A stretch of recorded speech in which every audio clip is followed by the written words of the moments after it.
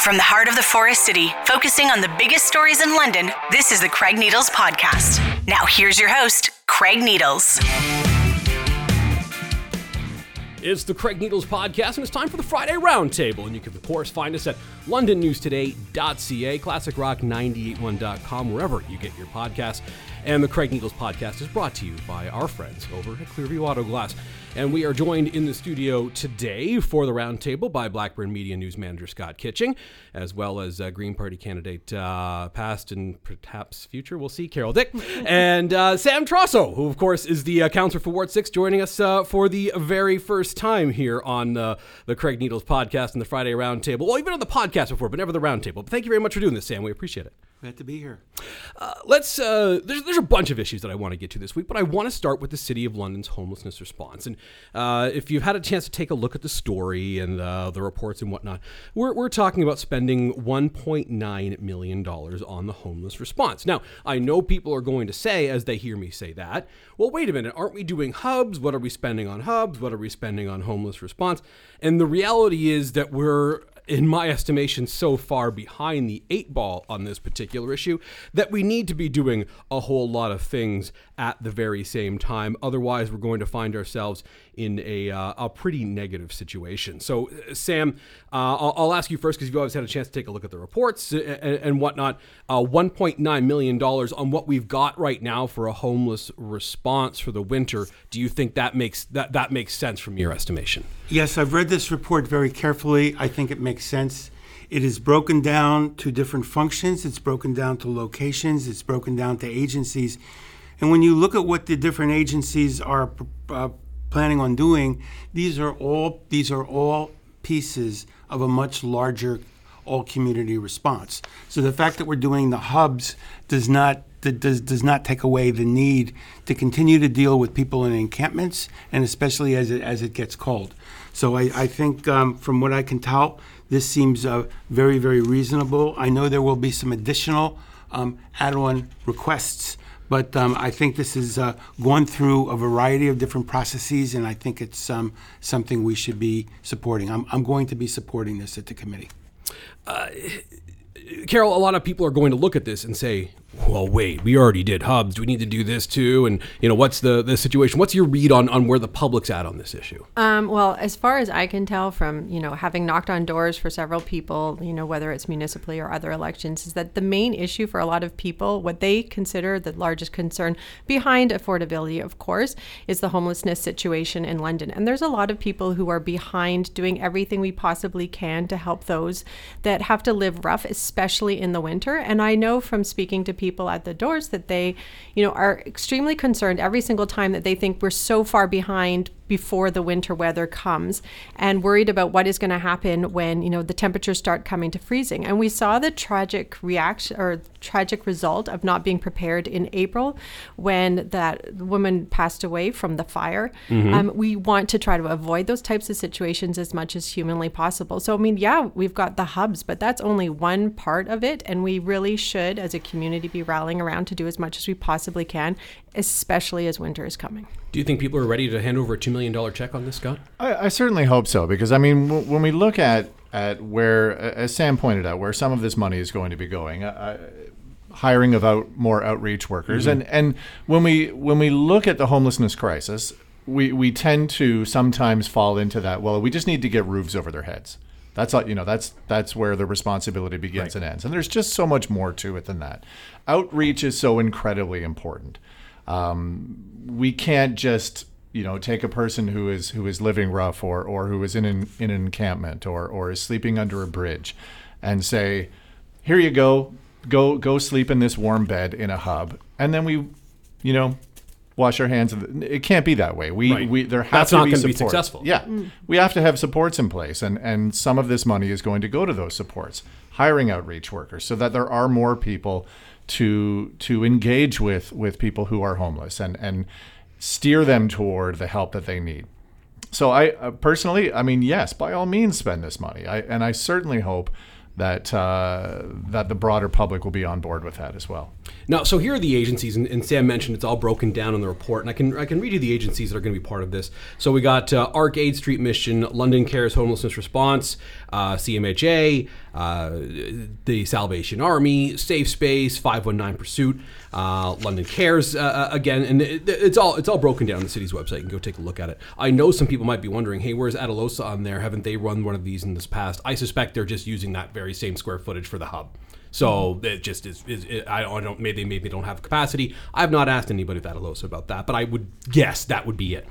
Either way, there are a lot of agencies here, and if you look at how many months they plan on operating, this actually doesn't become that expensive for all the different spaces they're going to be there. So we got day drop in for 6 months with Arcade for about $600,000, up to $110,000 for London Cares Homelessness Response for another day drop in. So they break down the staffing cost, the whole thing. It's very, very clear as to where the money is going. I don't think there's going to be any question about that, which I think is good. I think that we want to be, upfront with people and say, here's what's happening, here's where this is going to make a difference. Are they going to be able to help everybody? Sadly, the answer is no. They're not going to be able to do that, but they're going to help a lot of people with this, right? I think so, absolutely. And as I said, this is a good investment for our city. I mean, we should be doing absolutely everything we possibly can when there are so many people here that are struggling. So, it is about that outreach. It is about treating people with respect and dignity, meeting them where they're at, helping them through these difficult situations, providing them with services. I mean, for me, $1.9 million is, we probably could use even more, but, that is a huge part of helping. And we are really lucky in London to have so many great organizations that are involved with helping the unsheltered and those that are suffering from mental illness and addictions. I mean, I think that we should be really proud of the work that does get done here, and they need every bit of support they can get from the city to tackle this growing problem. Anything you want to add on that, Scott, just as far as, how big a problem that we're dealing with here? Oh, it's massive. And frankly, I've lived in this city now for 23 years, and I have never seen it like this, the last few years. I mean, we've talked about this in the past. I mean, when I first moved here in 2000, it was rare. It was so rare to see someone at an intersection asking for help, asking for change. Now it's every major intersection, and when you couple it with the opioid crisis and just the housing situation in general, I don't believe, and this is anecdotal, I don't believe it's ever been this bad. So an all hands on deck approach is what we need, and I think $1.9 million is, I mean, if you have a problem with that, you might want to look within yourself, I suppose, if I can fairly say that. Anything to add on that, Sam? No, I think that was very well put. I know people are going to be very conscious about the costs, especially as we head into the budget season. But this has been spread out between different funds, and I think that these are all agencies who have proven track records. Yes, that's true. And I want to ask you about that from a multi-year budget perspective, because I know that we've been hearing a lot of your colleagues, and I don't know if I've heard you say it, but maybe you want to say it now. Some of your colleagues have said, look, we're going to get to multi-year budget time, and unless we want some sort of exorbitant property tax increase, there's going to be some stuff that we may want to do that we may have to say no to. But this, to me, is not a want to do. This is a have to do. So as we get towards multi-year budget, Sam, are you worried about sort of having to turn away maybe some things that you would otherwise want to be doing from the city's perspective? I hope it doesn't get to that. And I think when you look at the various different funds that the city draws on, these are not all funds that are going to go onto a tax levy. Right. In addition, the city has been very active and I think successful in trying to get contributions from private donors, but also from senior levels of government. So this money that we spend is not necessarily going to go on the tax bill. Yeah. Some of it will. Right. As an example, I was at an announcement this morning for Youth Opportunities Unlimited, great organization. The province came with a $500,000 check to help them write set up a youth drop-in space. That's great. We need that. So the more of those checks we can get, the better off we're going to be when it comes to where things wind up from the tax base perspective. Last thing on this. So we've got hubs, we've got this. What do we think is next? And I'll ask you, Sam, just because you're there. What do we think is next as far as how we assist people who are dealing with homelessness in the City of London, sort of past this winter and into the future? What are you hoping to see the city be able to accomplish? Well, I'm seeing a two-prong approach. One prong is making more rent geared to income and assisted housing available. I think that's very, very difficult because given the very regressive tax structure that cities have to operate under, we are very, very constrained in terms of how much we can directly build. So it's all about leveraging. It's all about creating relationships with other entities. The other prong, however, is making sure that we don't add to the homelessness by having people who are currently precariously housed in somewhere in the city, out on the street. And I've said this on several occasions at council. I want to see stepped up code enforcement because I think we have to do a better job in terms of understanding that our housing stock is deteriorating, and when that happens, people become more more prone to being evicted, and we have to think about that. We can't be pulling people out of the river. I think the mayor said this once, and then having other people being pushed in. Yeah. And that's true. And not to get too dark on this podcast, but I've literally seen them have to pull someone who was homeless out of the river, and sadly, this woman did not make it. And that's devastating. And there's all sorts of reasons why that may have occurred, and we don't need to get specific on that particular case. But what I'll say is the more things like this that we have as far as winter response and options and places for people to go, the more sense this is going to make. Are we doing trailers again? Is that part of this? Because I know that there were some people that liked the way that the trailer system was set up. I know that we did them at golf courses and various other community spots and things along those lines. And maybe that's and I haven't seen that in this particular report, but maybe that's something that we would want to consider again. I thought the trailer thing worked okay. Yeah, I think so too. And I haven't seen or heard anything about that, but I mean, anything we can do to make sure that people are housed over the winter would be great. And then, as you were saying, like, what else can we do? And this is not necessarily on a municipal thing, and I know that Scott and I have talked about this and mentioned it. It would be great if, particularly our provincial and federal government, because it's much more on their shoulders than it is on the cities, if we could start looking long-term when we're talking about prevention, like we need to think about prevention long-term. So there is going to be the situation, as we've said, with kids with trauma, people with trauma, especially from COVID, those that are currently living without enough food, and this is all going to lead to mental health issues, and we have not been investing enough into mental health supports for children or for adults, but particularly for children. It takes 18 months to get support, and this is how you end up with maybe several people that are in their early 20s, young people whose lives have been robbed from them because they haven't received the supports that they need. They've been living in poverty without food and without support. So it would be great if we, dealing with the situation now for this winter and next year is great. But what we need to start doing is thinking like, how can we prevent the numbers from going up and up and up? And that means taking much more long-term strategies, and that means working across parties and not bickering with each other about stupid things. And there's other things that go along with that, but yeah, these are, like Sam said, these are agencies with track records of being able to successfully help people who are in this situation. And of course, getting to your point, the best way to help someone who is homeless is to make sure they never become homeless at all. And we are, I think, lacking a little bit on that. Although I know there's some conversations at the city, and I don't want to get this today because it's still coming to council, but conversations surrounding the way that we do wait lists for London housing, and perhaps some changes coming that way too. Speaking of the ounce of prevention being worth a pound of cure, I want to talk about green bins. And in some spots in the city, you have already started to receive your green bin. I think they've started at the West End, so out in Byron. The reality is it doesn't matter when you get it. It starts to actually be used coming up in January. So we're going to change the way we do garbage collection here in the City of London. Instead of doing the every 8 days calendar and things along those lines, we're going to have garbage collection where we come around and we're getting the food waste scraps more regularly. But the other garbage, quote unquote other garbage, that's something that we're going to do every 2 weeks. I think that makes all the sense in the world, because what you keep in your house as far as garbage goes, what you're worried about for the most part is the stuff that rots. which is the stuff that goes in the green bin. We should have done this years ago, but first, how do you think that Londoners are going to take to the green bin program, Carol, now that we've got one coming in January? Well, I think that people like across the board have really been looking forward to the green bin. I mean, the main important thing is going to be education. Yes. Like, make sure that you get people on board, that they understand how this works.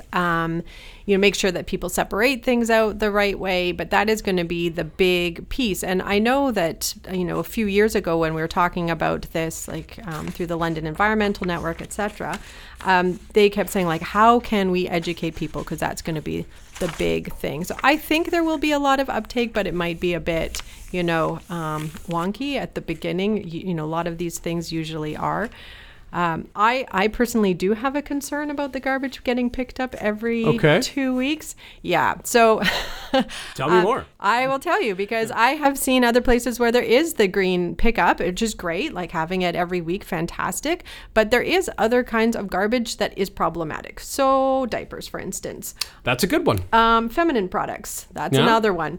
When those are sitting in the summer for 2 weeks, that becomes problematic. And I think that I'm not going to lie. I hadn't thought of the diaper thing because I'm out of that phase of my life, thankfully. Yes. But I hadn't thought about it. Yeah. So I know that there have been people that I've heard of who've been, expressing their concerns because, even waiting those 8 days, it can be problematic. And you might not be able to get everybody suddenly switching and they're using cloth diapers. I mean, that doesn't always work that way.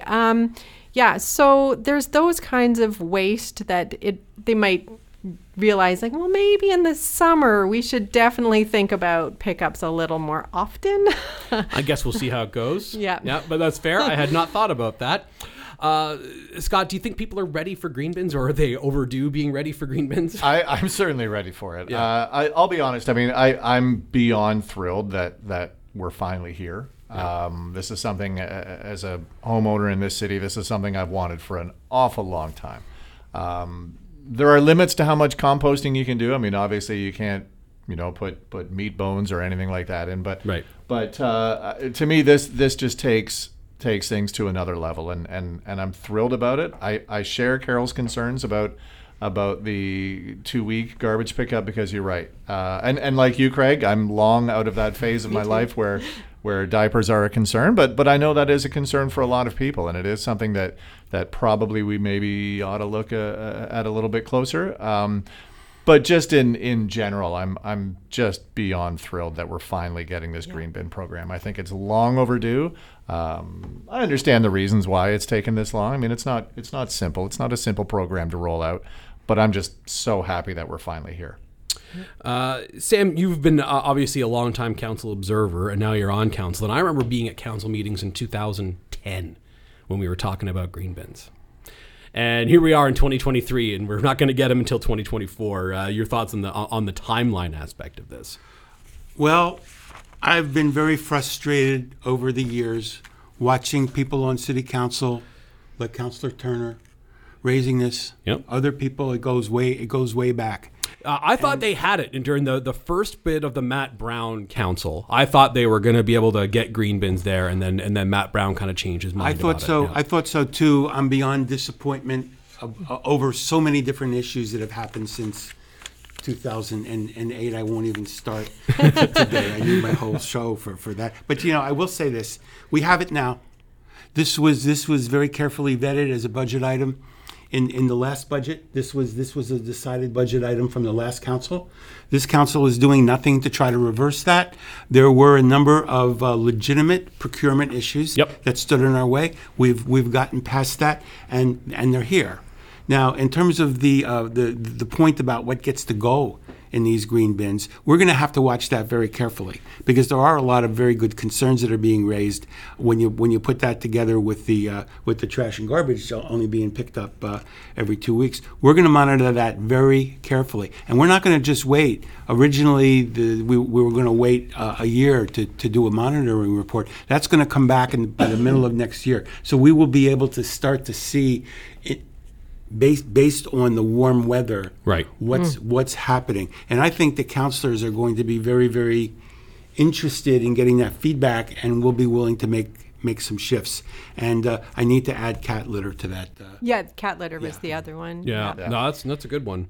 Yeah. I will note that as we, to me, the marker of success here is going to be, this is a long-term marker of success, of course, but how much less landfill space are we using because of this?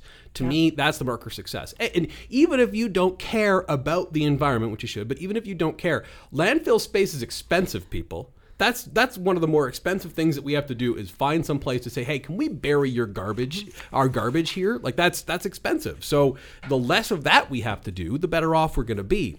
Do you think that there might be some time for conversation? Maybe not right away, but eventually when it comes to what does and doesn't go in the green bin or how garbage pickup does work, Sam, as far as the timing on it goes, the 14-day concerns that we've heard about here? Absolutely. I don't think there's anybody on council that considers this a closed question. Right. In terms of what's ultimately going to go in. We had to make some very difficult decisions about what was going to go in initially.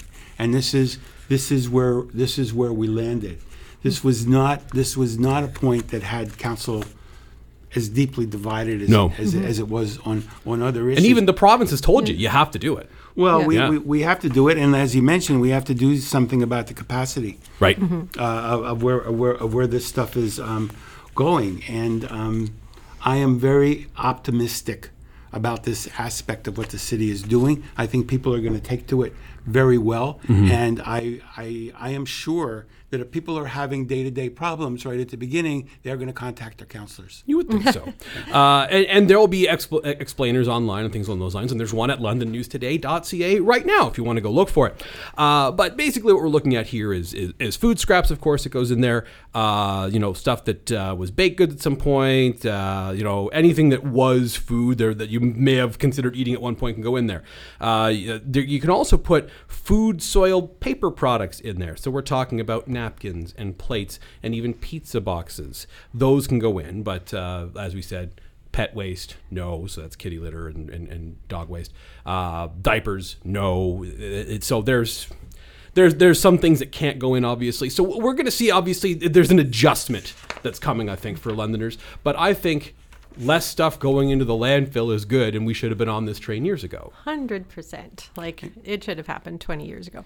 The other thing I will just mention about the summer pickup that I'm concerned about, the once every 2 weeks, is that if you miss your 2-week part and you don't have a neighbor that can help you out.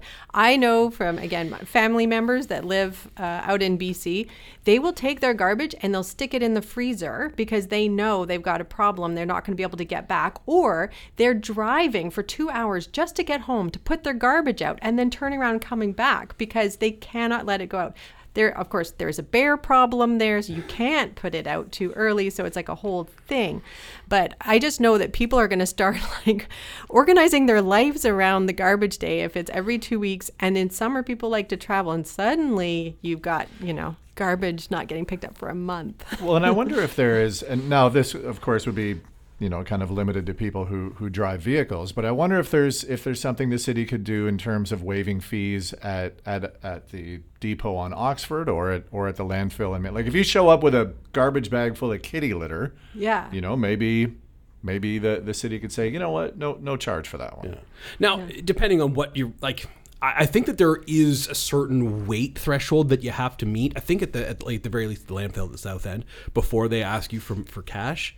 I just don't know off the top of my head what that is. I think it's an $8 flat rate. Oh, $8 minimum, and then it goes up from there. Oh, excuse me, yes. So maybe you don't have to pay the $8 if what you got rid of weighs less than X amount pounds. Yeah. So so we'll see how green bins go, but you're going to be getting your bin at some point soon, or perhaps if you're listening to us in the Byron area, you already have your bin. One thing I want to say about green bins before we get off this, there also is going to be a pilot program for selected apartment buildings. Right. We don't have the capacity to put them in all the apartment buildings, but we have recognized that renters are important too, and their staff is currently working out a schedule where they will look at particular rental rental developments. Some buildings or whatever it happens we'll to be be. able to start rolling it out for renters as well. Yeah, I hope so too, because so I think it's 120,000 homes that we're getting to here. So that's great, but that's clearly is not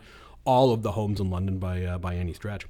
I want to wrap up by talking about another environmental-related story, and that is something that Justin Trudeau said this week. It's actually yesterday afternoon, and they are going to make some changes to the carbon tax. And what that means is that for home purposes, for home heating oil, it's going to be exempt from the carbon tax for 3 years. So some people are very happy about this from an affordability perspective. Others are saying, well, is this just the first hole that goes into the boat that is the carbon tax? Carol, what do you think? I've seen people saying the carbon tax is doomed because if you start here, it's just going to keep growing and growing and growing as far as what the things are that you exempt from it. Well, I will just say this is that back in 2015, one of the things that Justin Trudeau did when he was elected prime minister, and he was going on this wave of we got to deal with climate change, and he delivered a great speech at the UN, and everyone thought this was fantastic.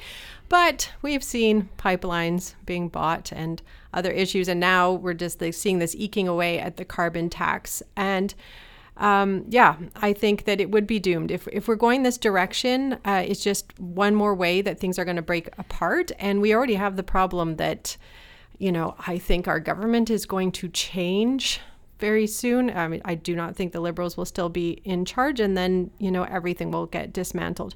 At this point, I don't think that Canada in any way is keeping up with its obligations that it's put forth in Glasgow and Paris. And we have a really bad reputation internationally, and this is just going to add to that.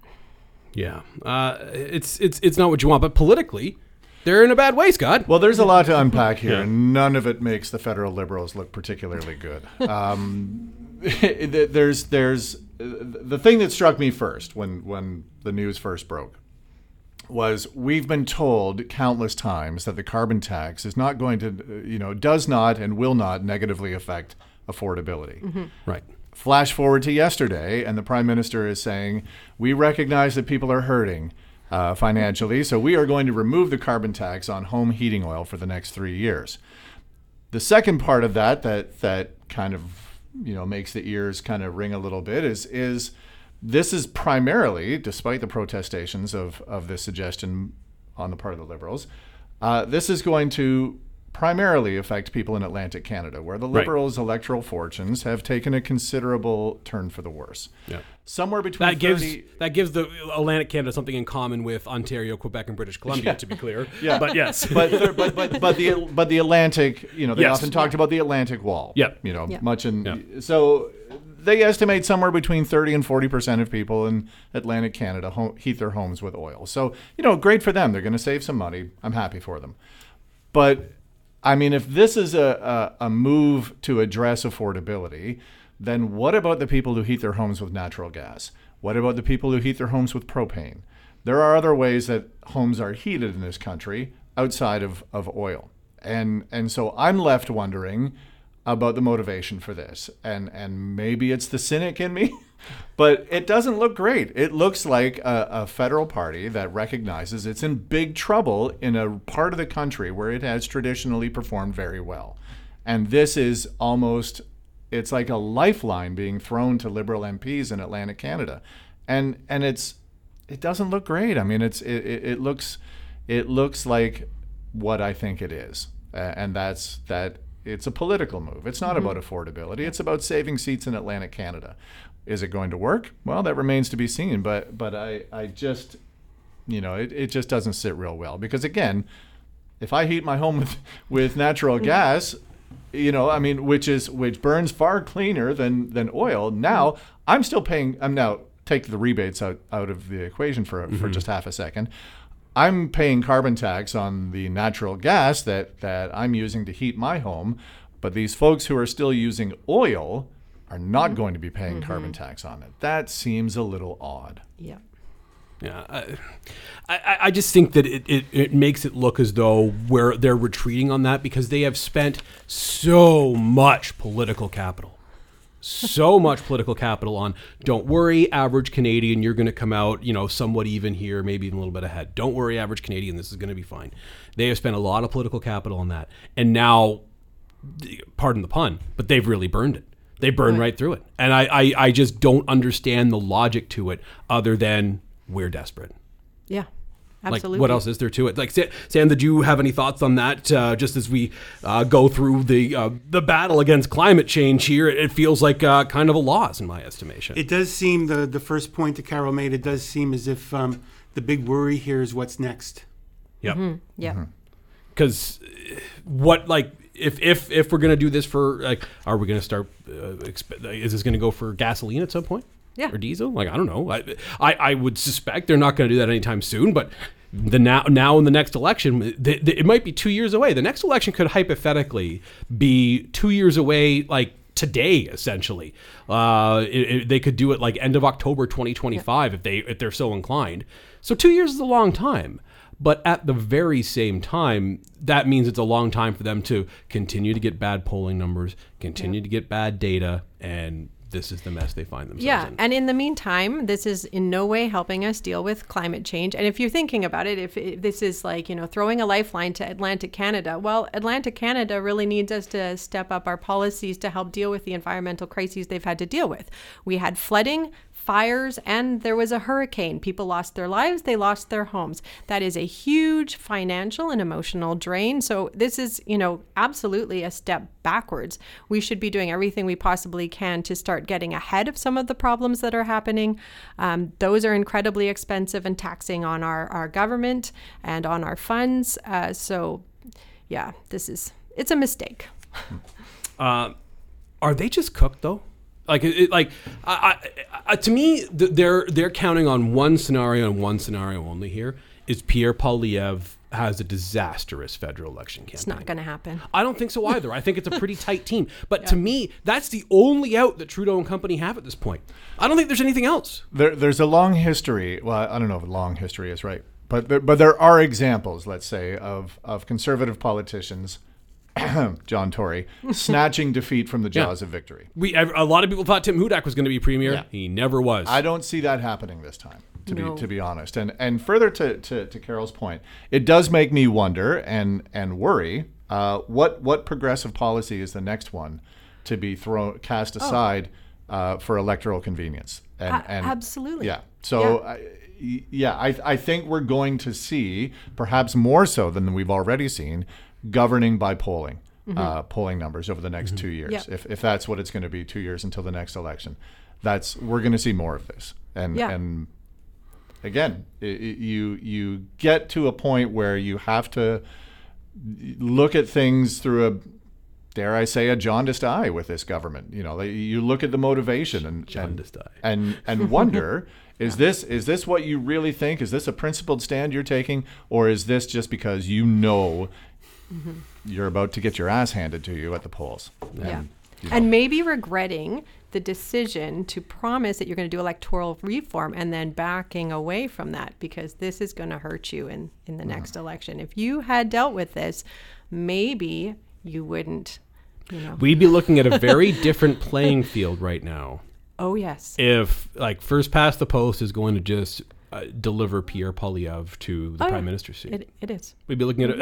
And hey, Pierre Poilievre might have become prime minister under mixed member proportional or whatever other scenarios are out there. There's all the chances in the world that could have happened. I don't know. But the way that the system is set up right now, that's the thing, is he could come to a majority with a minority of the votes. That's the problem. That almost seems that's the most likely outcome. Exactly. At this point. And if we were concerned about for me in any case, the environmental regulations that got completely dismantled under the Stephen Harper years, on top of that scientists weren't even allowed to talk about climate change. If people don't think that Pierre Poilievre isn't going to roll back even farther than Stephen Harper, they're in for a surprise, because he's definitely going to go that direction. He is constantly, every single post he does is just about Justin Trudeau and everything he's done wrong. So he's going to make it his mission to just dismantle everything the Liberals have done in the last 8 years. And maybe some people will agree with dismantling some of them, but there is still good stuff that happened over the last 8 years. Do we think that there's some sort of other I'm not going to call it a carbon tax because they won't want to do that, but some other environmental policy that might make sense in lieu of a carbon tax that the Conservatives would even remotely consider? I don't know what the answer to that is, but I saw some people online musing about it, some people in the environmental sector saying, hey, look, if you have any sort of sway with someone who's a decision maker with the Conservatives, now is the time to talk to that person because the carbon tax is probably doomed, was the talk that I was seeing online. So, not good. And hey, if the Trudeau government has kind of made their own bed here, and now they're going to have to lie in it. And the bed might be at Stornoway for Justin Trudeau. That, of course, is assuming that he will, in fact, lead the party into the next election, because I still think there is a non-zero chance that may not happen. It's remote, but it's a chance. I think that there's definitely some considerations to be had there as well. Let's wrap up the Friday roundtable right here because we're up against clock and people got places to go, people to see. So thank you very much to Scott and to Sam and to Carol for coming in and doing the roundtable with us this week, which of course you can find at classicrock981.com. We're at londonnewstoday.ca as well on your favorite podcast app too. And of course, the Craig Needles podcast is brought to you by Clearview Auto Glass. With a bit of bad luck, your windshield took one for the team and you've got to get it replaced. The good luck is you've got Clearview Auto Glass. Certified in Opti-Aim lane departure camera calibration service, Clearview Auto Glass will replace your windshield quickly and safely to ensure the integrity of your vehicle. And they will submit your claim directly to your insurance company for you. Plus, they'll give you a $25 gift card. Don't just drive, enjoy the view with Clearview Auto Glass, 540 Clark Road and clearviewautoglasslondon.ca. The Craig Needles Podcast is a presentation of the Blackburn Media Podcast Network.